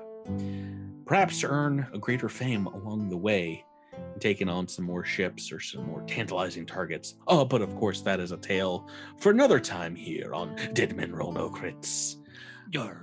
A special double long episode so we can keep our guests up until all hours of the night.